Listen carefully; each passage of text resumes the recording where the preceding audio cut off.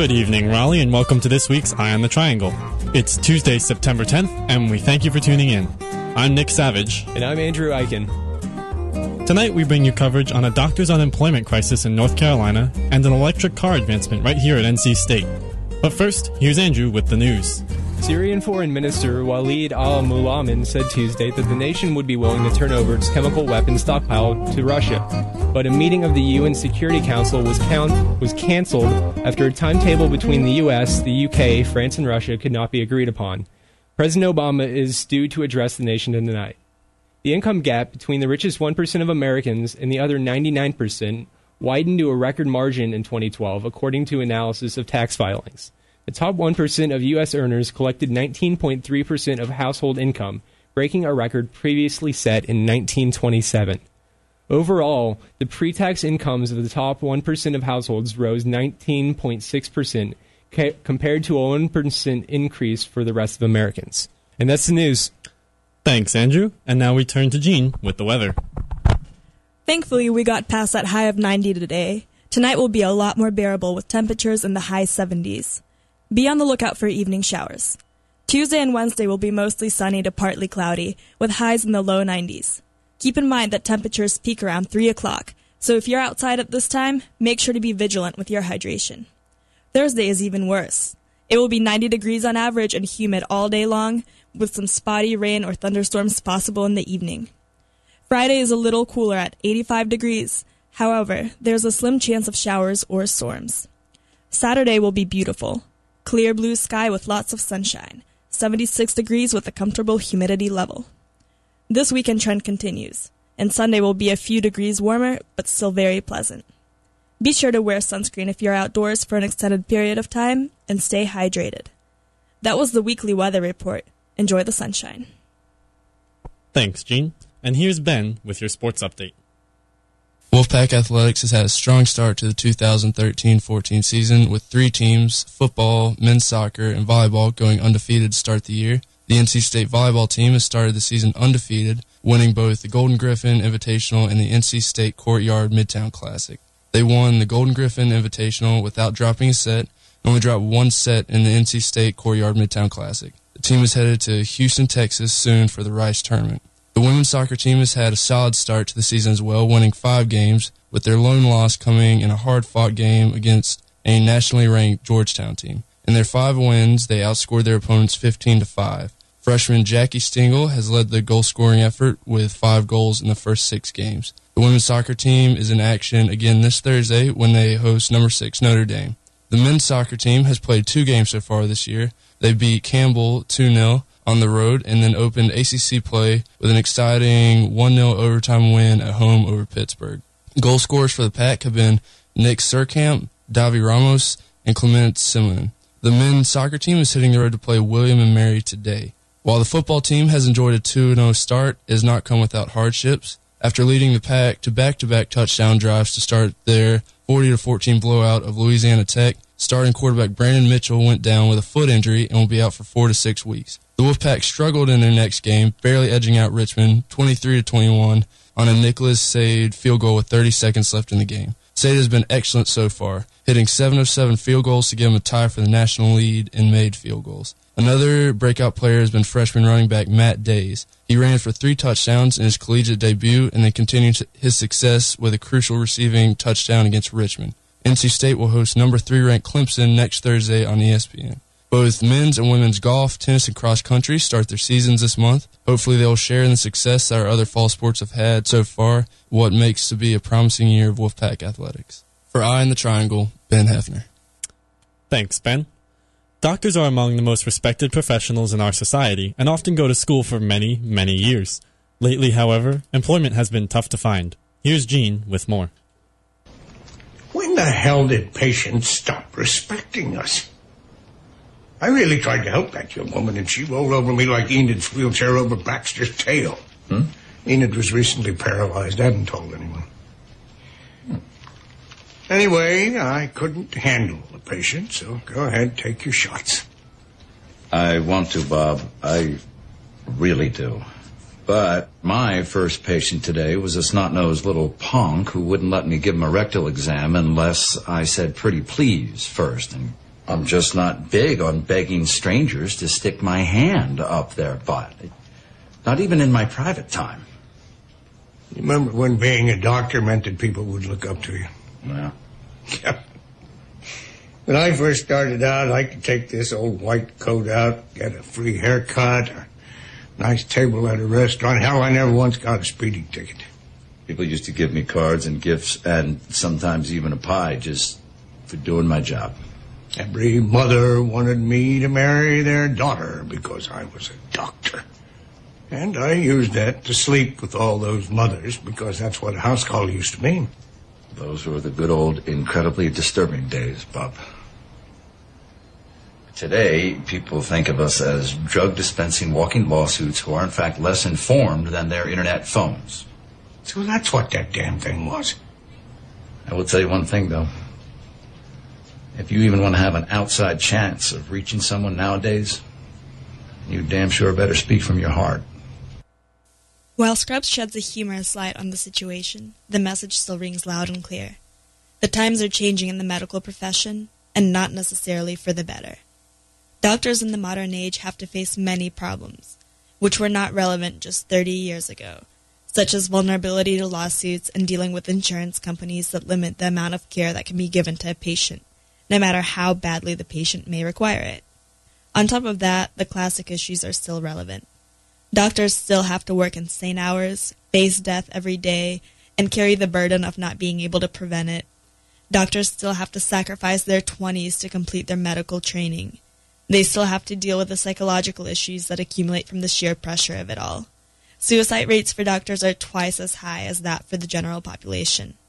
Now, on top of everything, doctors have to face unemployment. The process of getting admitted into medical school reflects the personal sacrifices one has to make in order to become a doctor.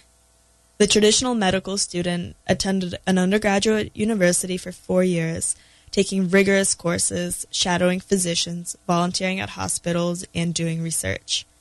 This student has to do all of this while spending time and money on the preparation for the medical college admissions test. Then the application process itself begins, which requires money and time to spend on applications and traveling for interviews, which are a required component of acceptance into a U.S. medical school. 40% of people who take on this journey are granted acceptance into a U.S. medical school, the completion of which leads to even more fiscal and personal sacrifice. Despite all of this, students take on the burden of completing medical school because they strive to practice medicine. People who go through this process, they know, they don't have a doubt in their mind that this is what they want to do, and they're willing to make the sacrifices. This past year, 500 U.S. MD graduates did not obtain a residency position. This total does not include the thousands of DO students and international medical students who were also not matched. According to the National Resident Matching Program, over 13,000 applicants were unmatched in the initial process and had to participate in a supplemental program. In all, 34,355 U.S. and international medical students were competing for 26,392 positions. Without a residency position, you cannot practice medicine, and therefore you cannot earn a living. Without a residency position, you are unemployed as a physician. That is scary news to the average medical student who graduates with over $160,000 in debt. Now it's time to view this in terms of the imminent physician shortage the U.S. is about to face. By some estimates, the U.S. will have a deficit of over 60,000 physicians in the next 2 years. What is the root of this problem that's causing physician unemployment in a country facing a shortage of physicians? This is a result of a synthesis of problems stemming from the funding of graduate medical education. This funding is directly linked to Medicare and indirectly to Medicaid. So anything that affects Medicare and Medicaid will affect residency training positions. The most relevant example is the Balanced Budget Act of 1997. The component of the bill relevant to the issue at hand stated that reimbursements to hospitals for training doctors would be frozen at 1996 levels. An increase in the number of doctors a hospital trained would bring in no extra government reimbursements. This means that we can't train any more doctors than we did in 1996, even with an aging population and a looming shortage. Simultaneously, medical school classes are growing in size. By 2017, there will be 30% more students enrolled in medical schools than there were in 2002. If this trend continues, the unemployment rate for physicians will keep growing, as the amount of medical school graduates will continue to increase, while the amount of jobs available to them remains the same. This really gives us something to think about, and it really is a relevant issue to consider, especially if you're interested in pursuing a career in medicine. Unemployment is now another consideration you have to make when you decide to take the risk of being pre-med, of applying to medical school. So I really recommend having a backup plan. The prospect of war in Syria has dimmed over the weekend as Damascus now seems willing to surrender its chemical arsenal to Russia. We would like to open to discussion what we would all, is this a good thing? Do you think that war is now avoidable? Was it ever unavoidable? I on the Triangle would like to discuss this only briefly. I'm going to go ahead and start and say I think a lot of hubbub was made. I don't think it should be called hubbub necessarily, but when the chemical weapons were allegedly used, everyone turned to Obama saying, "Hey, you made these statements last year that said, hey, if we do chemical weapons, if they do chemical weapons, we're going to do something about it. Now what are you going to do?" And that put a lot of pressure on him, and he ended up. I feel like it put him in a tough spot, but. This is the quote-unquote red line. Right, the red line everyone refers to, yeah. Yes. Where now then he came out and said, I think we should do something about it, and everyone was a lot of people were up in arms about that. And then something I found was interesting was there was a couple of days ago or a couple of weeks ago, there was when David Cameron, the Prime Minister of the UK, went to the Parliament and said, I want to do something in Syria, but I'm not going to do anything unless you guys say it's okay. And they said no. And what was interesting was how the next day Obama announced that he was going to ask Congress. And it was interesting to see the response. David Cameron was like, I support his decision. Yeah, it's certainly a very unexpected reversal. I think, although certainly not unavoidable, most Americans over the past couple of weeks saw war as just sort of inevitable based on America's history in foreign affairs. But I wonder if, was there any chance that this was the plan all along? Was President Obama and Secretary of State John Kerry, were they bluffing? Or were they just as surprised as everyone else? Well, what was interesting also was when they did, like you said, I guess, bluff, you had Assad come back and call their bluff, and he said, I believe, quote, repercussions would be put into action from any American strike on Syria. So you kind of had this whole thing. It kind of echoes what was going down in North Korea just a couple of months ago, where there was a line that was drawn, and there was a lot of people talking the talk, but maybe not necessarily walking the walk. So I think what we can draw from this is obviously chemical weapons, and I'm sure other weapons, although globally illegal, are still in possession from at least smaller nations and presumably larger ones too. And even in today's world, it's not beyond certain leaders to use them on their own people, and we can also assume against their enemies. So, if it is something that is not supposed to happen, you're not supposed to use these weapons against your people. This is technically against international law. What happens? Like exactly the question that was brought up in the past couple of weeks. What happens when someone violates that international code? Yeah, thankfully it seems to be resolving itself in the moment, but I hope that we can draw from after this that the UN needs to be the one to enforce its own rules. And really the superpowers need to concede some power to the UN and accept that they are not global policemen, and that it's someone else's job to look after this. They can certainly denounce any action that they want to, but I'd say this whole situation has just sort of been embarrassing for all parties involved. It just seems like a conflicting leadership and sort of just confusion on all parts. And I mean, sides were drawn almost instantly of who is on whose side and where Russia stands and what is the U.S. doing in response to Russia's claims and what's happening in Syria with Putin. And it's just all these factors came into play that I think we need to learn to try and handle. I mean, hopefully this is going to happen again at some point, but we need to learn to take all of these into proper consideration. And one of Syria's not allies, but certainly supporters, I suppose you could say, is Russia in this situation. But one of their allies is also Iran. And I think that a similar situation could play out in the future with Iran.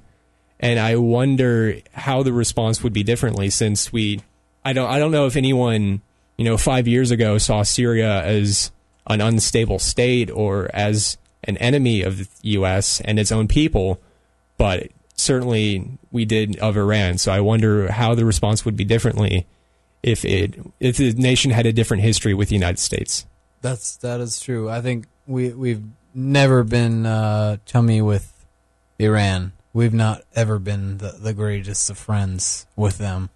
Our relations have been rocky at best. Yeah, and that's probably because of Iran's history with Western powers and European and America meddling in their affairs since the 1950s. And so I think since Syria is the newer state, is a secular state, it emerged out of the Ottoman Empire and then split up after the end of colonialism. I wonder if where we could draw similarities and then where we could say, well, this doesn't apply elsewhere. I think that there's certainly probably African nations that are closer to the political climate in Syria right now than something like Iran, or even elsewhere in the Arab world where maybe it's more of a theocratic society. But now you have the issue of Syria having raised raising the issue, the question of what happens when we do this. And now the international community can see that, well, the threats were made, but nothing happened. Yeah. Yeah. So, like you're saying, if something ends up happening with Iran or any other country, here's where these exact same questions are going to come up again, and I feel like a lot of people I've spoken to at least are increasingly wary of going to war. And I think the final immediate question that people are still afraid to even answer or consider answering is, what happens to Syria now? Now that the U.S.'s previously stated goal was to take Assad out of power, but now that he's cooperating with the rest of the world, what happens?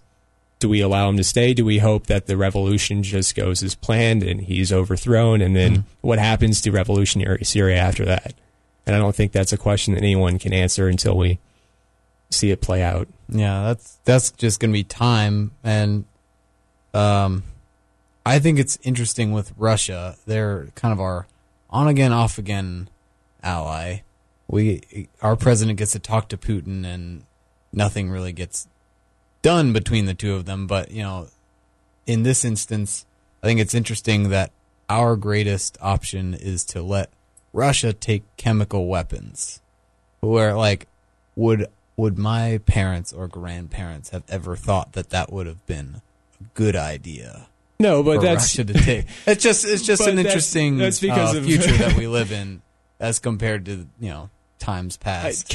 Russia has chemical weapons if they want it. Absolutely, yeah. They have what they want, and I don't think there's anything more than really a rivalry between the United States and Russia right now, and an economic rivalry, which is much more than we could have said in the past. I'm curious, though. I have a question, because I'm not as well informed as I would have liked to be, but I remember hearing at one point that it had been a couple days, and Putin had yet to make any sort of reaction, any sort of statement about the chemical weapons usage in Syria. I don't know, did he end up saying anything about it, or is this the first Russian response that we've seen since the news came out? I don't really know. I remember I thought he condemned it, and I think that obviously now that they have officially condemned it, and they've said that this is the way out for Syria, and that, bombing Damascus will not solve it. And I think most Americans agree with that point at this time. But I don't know what President Putin's specific response was to it immediately. Well, I mean, hopefully we'll get some sort of, I don't care if it's slow, but some sort of resolution, peaceful resolution to this conflict sometime in the next couple weeks. Well, next, we've got coverage on electric car technologies developing here in the Triangle. Desiree has the story. As we progress into the future, America is striving to become more environmentally friendly. This change is happening closer to home, with NC State participating as an active member in bettering the environment, while making it more convenient along the way. Many individuals have taken it upon themselves to drive electric vehicles, which are known for being a cleaner and more sustainable form of transportation. But it can sometimes be difficult to find electric charging locations. Because of this situation, NC State implemented multiple free charging stations for the public that are available around campus, making it less challenging to find a place to plug in one's car. Stations are located at the E. Carroll Joyner Visitor Center, the McKimmon Center, and on Centennial Campus. Each of these stations can be used to charge any full-size plug-in vehicle and are capable of charging 2 vehicles at the same time. The very first charging station was opened in 2010, and NC State has been striving to improve the stations ever since. On average, these charging stations can take up to 4 hours to bring a car from 0% to fully charged. NC State has developed rapid charging technology over on Centennial Campus that would make that process take about an hour. This new development could make charging eco-friendly cars less of a time-consuming task and would be very useful for those driving long distances under time restraints. Although it would be great to have more of these charging stations across North Carolina, one of the biggest issues is that they cost about $30,000 each. However, as more and more advances are made in this type of technology, we can count on the cost to come down and for electric cars to dominate the road. If you're interested in charging up your electric vehicle but aren't on State's campus, there are multiple locations around Raleigh. There are stations located on West Hargett Street, West Jones Street, and Gorman Avenue, just to name a few. For Eye on the Triangle, I'm Desiree Ward. Eco-friendly cars less of a time-consuming task and would be very useful for those driving long distances under time restraints. Although it would be great to have more of these charging stations across North Carolina, one of the biggest issues is that they cost about $30,000 each. However, as more and more advances are made in this type of technology, we can count on the cost to come down and for electric cars to dominate the road. If you're interested in charging up your electric vehicle but aren't on State's campus, there are multiple locations around Raleigh. There are stations located on West Hargett Street, West Jones Street, and Gorman Avenue, just to name a few. For Eye on the Triangle, I'm Desiree Ward.